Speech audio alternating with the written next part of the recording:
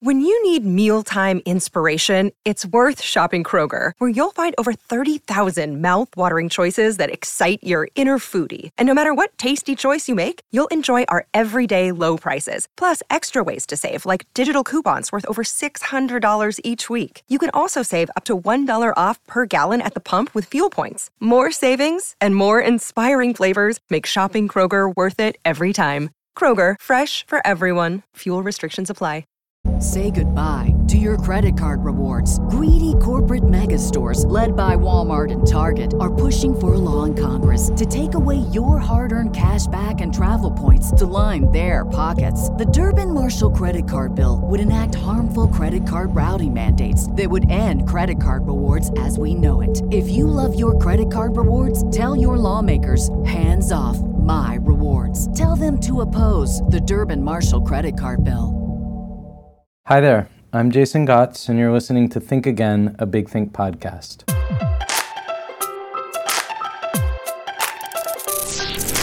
Since 2008, Big Think has been sharing big ideas in small, powerful doses from the most creative thinkers of our time. The Think Again podcast takes us out of our comfort zone. We surprise some of the smartest people you know with ideas they're not prepared to discuss. I'm very, very excited to be joined today by Chief New York Times film critic A.O. Scott, who's also a distinguished professor of film criticism at Wesleyan University. His new book is Better Living Through Criticism, and I was going to call it penetrating or illuminating or refreshing, but the book says adjectives are for lazy critics. Welcome to Think Again, A.O. Thanks, Scott. nice to be here, but I'll accept adjectives. Okay, well, all of those adjectives in my mind do apply to your book. Well, thank you. All right, A.O. Scott. What gives you the right to sit there and tell people what's good and not good, and who the heck do you think you are anyway? I mean, nothing particularly gives me the right. One of the great things about being a critic is that there's no license, there's no credential. I was not ordained at a seminary of critics. What gives me the right is just what gives everybody else the right. Right. And I'm lucky enough to have a job that allows me to share what I think with readers. One of the things that I really enjoyed in your book is that you have this kind of conceit that runs through the book where you're interviewing yourself, sometimes quite harshly.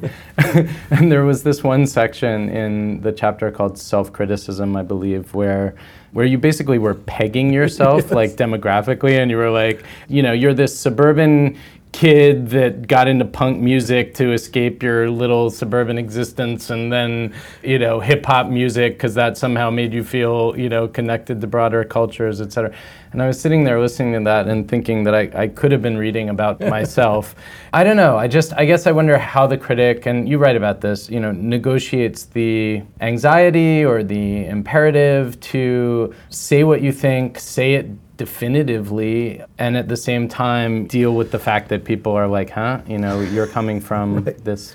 But we're all coming from somewhere, and I think the idea that critical judgment is sort of coming from nowhere or from above our ordinary experiences in our ordinary life is if it ever had any validity, it certainly doesn't anymore. And I think that you have to be honest about who you are and where you're coming from. And I've tried to do that in my criticism too, you know, that I am somebody, you know, I'm a white guy, I'm a dad, I live in Brooklyn. I mean, I'm a complete sociological stereotype in a lot of ways, which is what that dialogue was getting at. I mean, it's worse than anybody even knows. You know, I drive a Subaru, I have a lab retriever, you know, it's embarrassing. If there, you know, I'm sometimes I'm just a walking Portlandia sketch. But, you probably shouldn't be saying these things here. No, but everyone knows them. You know, right, okay, you know. I mean, who am I fooling? But I think it's important to acknowledge that, or not to try to describe that. But also, one of the great things about just being a human being is that you can be curious about all kinds of experiences, all kind of work. You can discover through movies, through books, through music, something of the realities of other people's lives. It doesn't mean that you own that experience or you experience it fully, but you learn something about it, and you learn about it through empathy and through emotion and through the pleasures of experiencing works of art. And I think also when you're a critic, you're trying to think clearly, and you're trying to turn your own experience into something that is objective not in the sense that you have an objective judgment, but that it exists as an object in the world. So I might, see a movie and be confused by it or charmed by it or delighted by it or puzzled or troubled or any other thing. But for me, just to say that that's how I felt doesn't do anyone any good. What's potentially interesting or useful to other people is how I construct an argument around that response, how I turn it into something that can be part of a conversation. I feel like a lot of times these days the conversation turns to your opinion is irrelevant because you are a X, Y, or Z.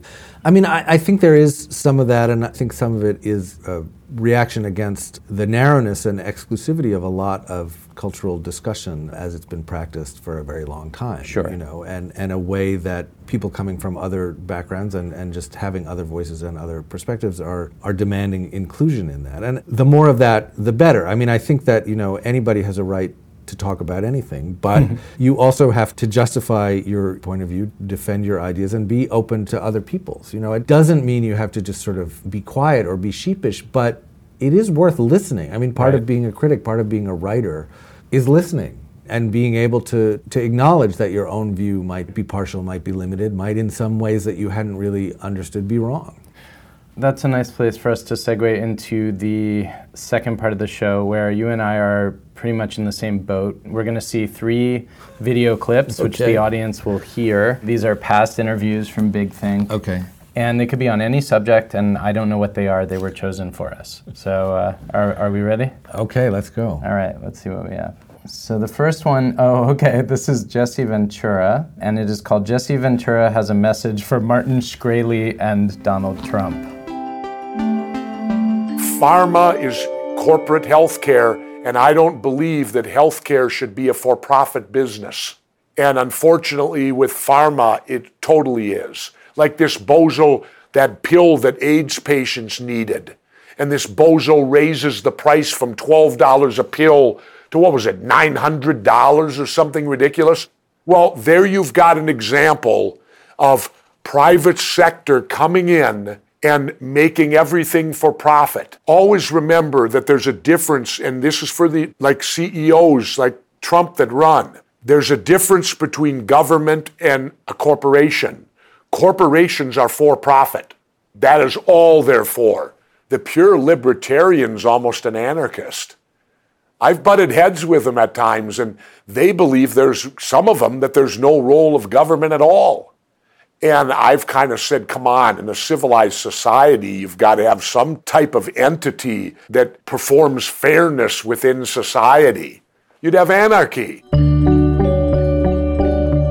One takeaway for me is that I need to use the word bozo more. That is just an excellent word, just the way that he used it. Yes. I don't feel like, and I think the New York Times would probably let me put it into print, but it's just a great word. It is a great word. Bozo, right? Just even with that accent too.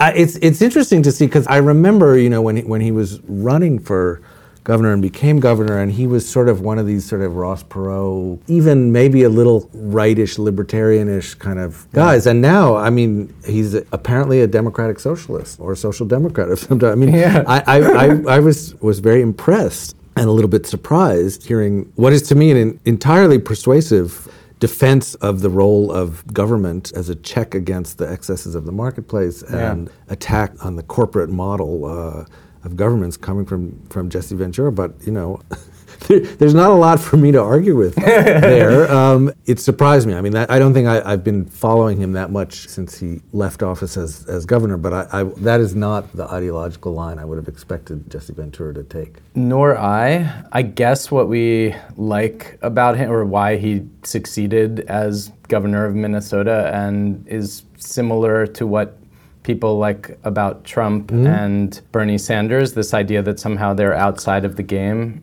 Ventura still seems to be making up his own mind about things. Yeah. Well, and speaking honestly, I mean, I think that's the appeal of Trump and Sanders in their very different ways, too, is that you look at so many politicians, how careful they are about what they say and how scripted and how fundamentally dishonest so much political discourse is, or sort of spun and massaged. So, like, what do you really mean? And You know, a lot of the views that politicians hold can be quite extreme, but they tend to try to present themselves in a slick, palatable, anodyne or neutral way. And I do think that there's always an appeal for someone who comes into politics from the left or from the right or from the radical angry middle who says, you know, who does the Jimmy Stewart thing, who sort of stands up right. and tells the truth.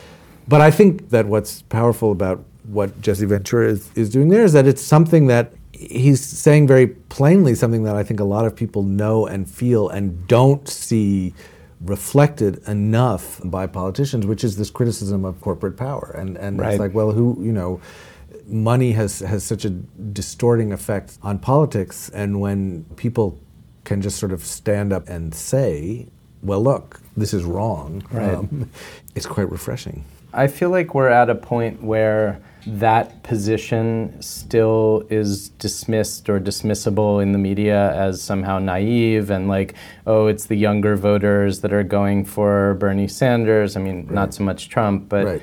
And then furthermore, like in education, there seems to be left-right parity on these hybrid public-private models, yeah. you know, of how to run schools. No, exactly. And I think that certainly in education reform, you know, the Democratic Party bought in a very big way, and to a corporate managerial ideology. I think that institutions of higher learning have jumped on this bandwagon, and I think that the problems with that and the resistance to it have been kind of suppressed in a way. And I do think, you know, that a lot of people say, wait a minute, just wait a minute. Who are you? Why are you doing this? What interests are being served? That's a form of populism that's very powerful and doesn't easily track left or right. But yeah. People who feel that decisions are being made for them by people who have a lot of power and a lot of influence and a lot of money, who don't necessarily have their interests at heart. I think what Jesse Ventura was saying about libertarianism was very interesting, because the state is not the only form of authority. It's not the only threat to freedom. And libertarianism, its big weak point is that it just sees freedom as a purely economic matter and ends up defending corporate power, whereas corporations, whether as employers and bosses or manipulators of public behavior and the marketplace, have a lot of power and can curtail people's freedom in very serious ways that people will resist, and that you know that resistance will come from somewhere and will take some form that can't necessarily be predicted and controlled and managed by politicians. It goes back to something that you talk about in your book. We're in a time where there tends to be a lot of justifying of things in terms of there being quantifiable, empirical. The corporate model is very much about measurability. And, you know, your book is in some ways a defense of a different kind of thinking, the sort of the right to ask questions, and not, you know, that all answers are not found through simple measure. Well, exactly, and that there is data and metrics, and that kind of information is very useful, but it can't substitute for I guess a more qualitative or more. I mean, we're still human beings, as Jesse Ventura says, and we can't just reduce our humanity and all of its complexity to just sort of numbers or to economic behavior. I mean, I have been reading recently a new book of essays by Marilyn Robinson called The Givenness of Things, who comes at this more from a Christian perspective, but who I think is a very powerful critic of this sort of economic, materialistic, data-driven approach to human life, by saying that, well, no, like, we are precious as human beings for our ability to feel and to imagine and to think and to create. We can't just mortgage that for some other values that are cheaper, that are more expedient, and that don't acknowledge and honor our dignity as human beings. And I think that that's a very powerful position, and it's important to defend that dignity, whether you're working in the arts and culture, whether you're working in media, whether you're working in politics. Definitely. Okay, so let us see what we have next. This is Sherry Turkle. She's the founder and director of the MIT Initiative on Technology and Self.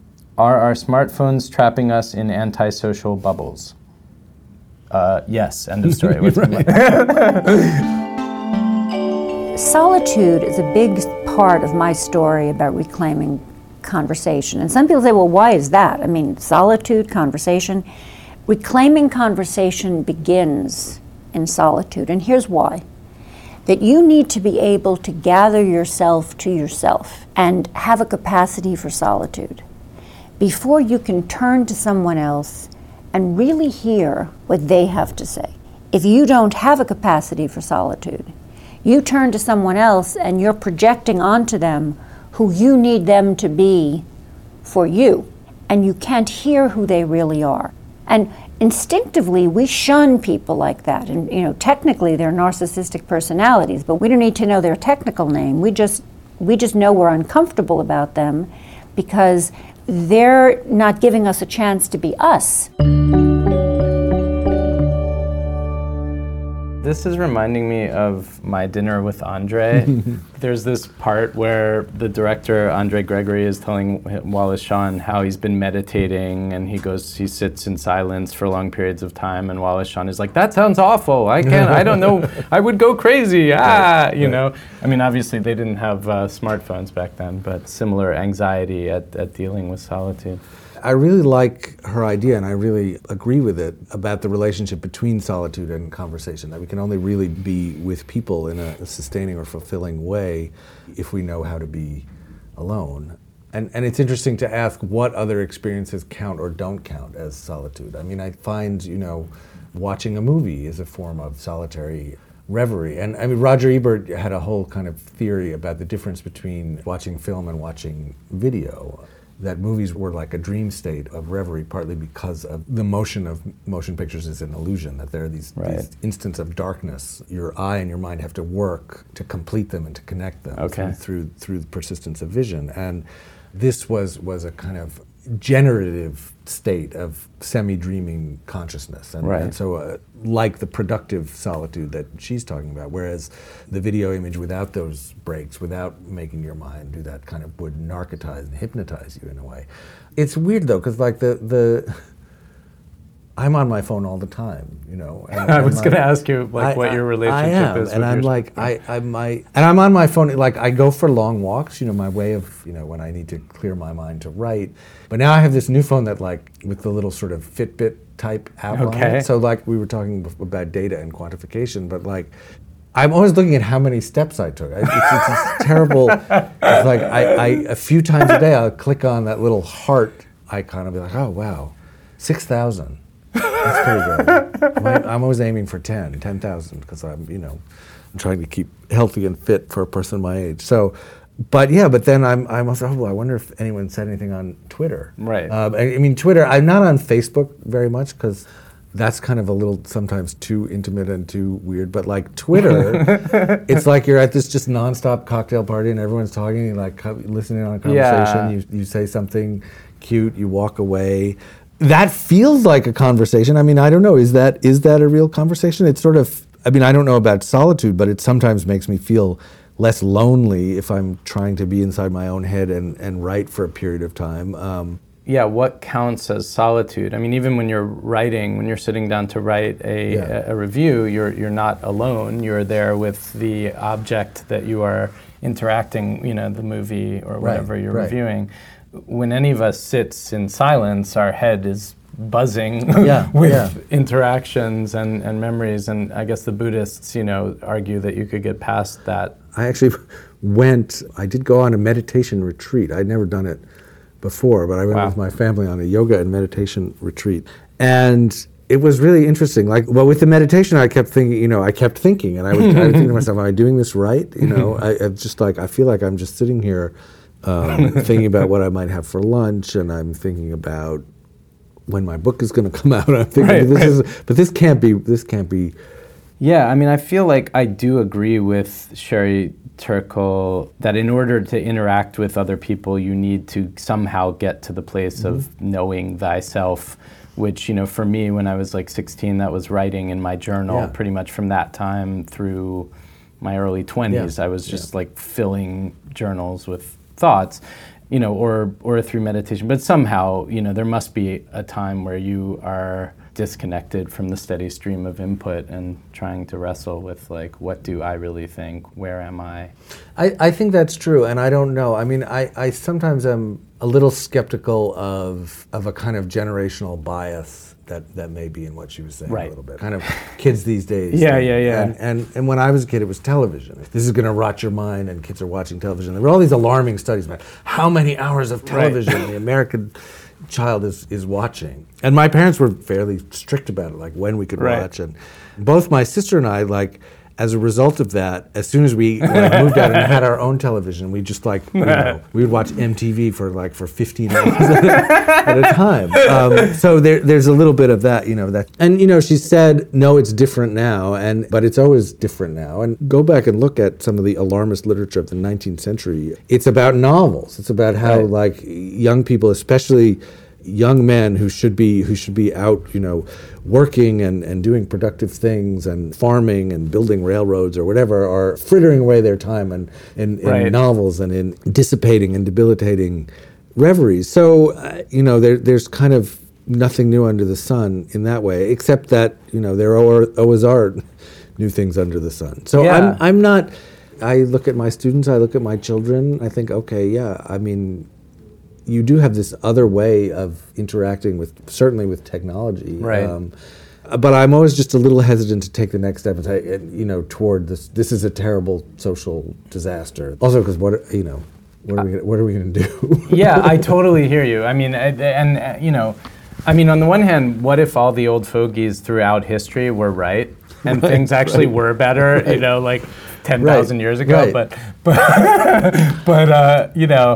and I think we can make choices, about how we spend our time. But there's a certain extent to which you cannot swim upstream and make all the cell phones go away. Yeah, and you have to figure out how to defend, I guess, your solitude, the integrity of yourself, your relationships with other people. There are always pressures, right? I mean, we're always easily distracted and overstimulated, and so anything that can get us to slow down, to take a breath, is probably a good thing. Yeah, thinking clearly has to be a good thing. Yeah.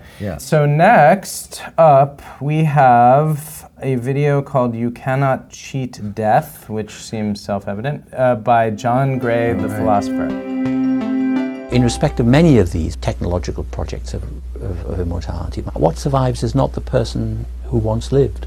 In Kurzweil's version, as I understand it, elements of the conscious mind, of the conscious self, and are somehow programmed, computed, and then projected into cyberspace, where that self-aware mind can create a variety of bodies for itself in a virtual environment. So rather than having the one frail, aging, vulnerable body that each of us have, people can have a whole variety of different bodies, different genders. When they get bored with them or want to change them for other reasons, they can have as many as they want.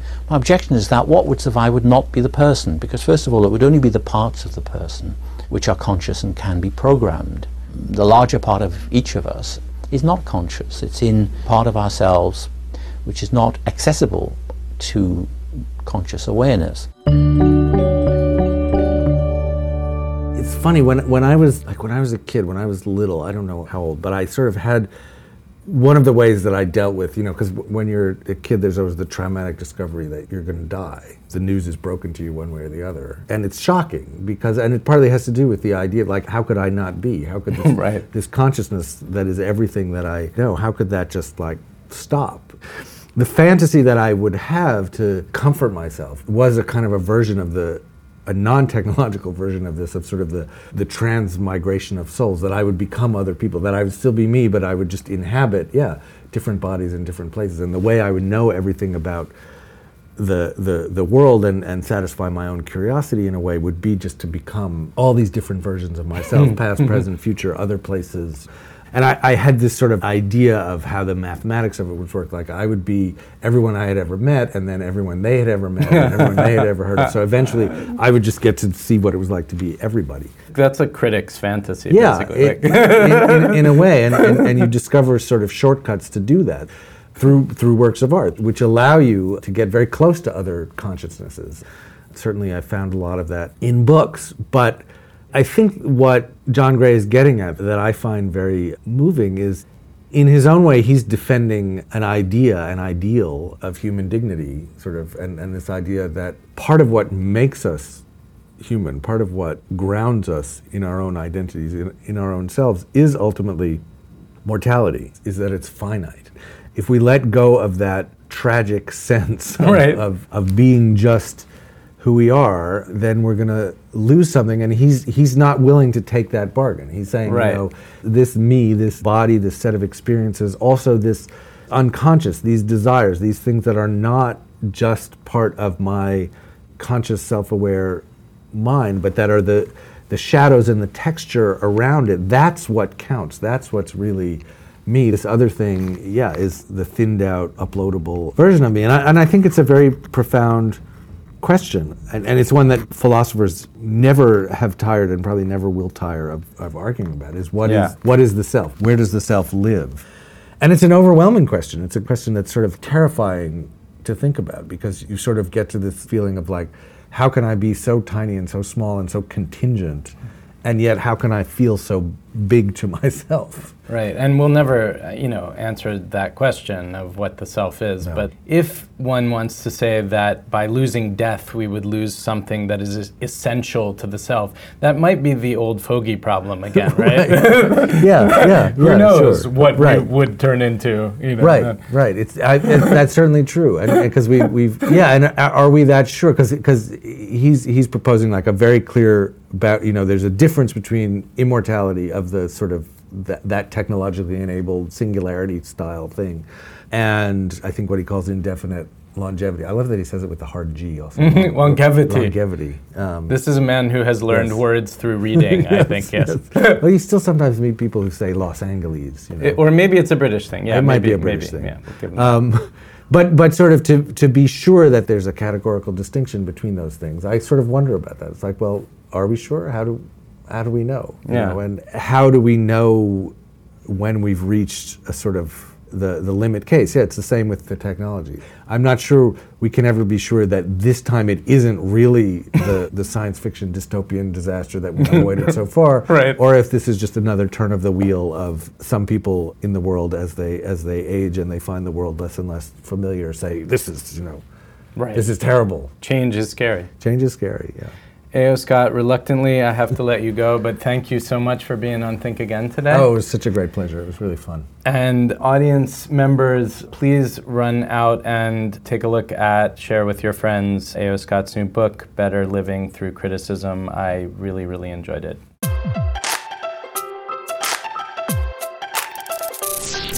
And that's it for this week's episode of Think Again. Our new theme song, which I am so psyched about, is by Breakmaster Cylinder. Our show is produced by Rachel James. Come find us on Twitter at BigThinkAgain. I'm the one that tweets on there. Connect with me. Let's talk. And we'll be back next week with Jan Martel, the author of Life of Pi. See you then.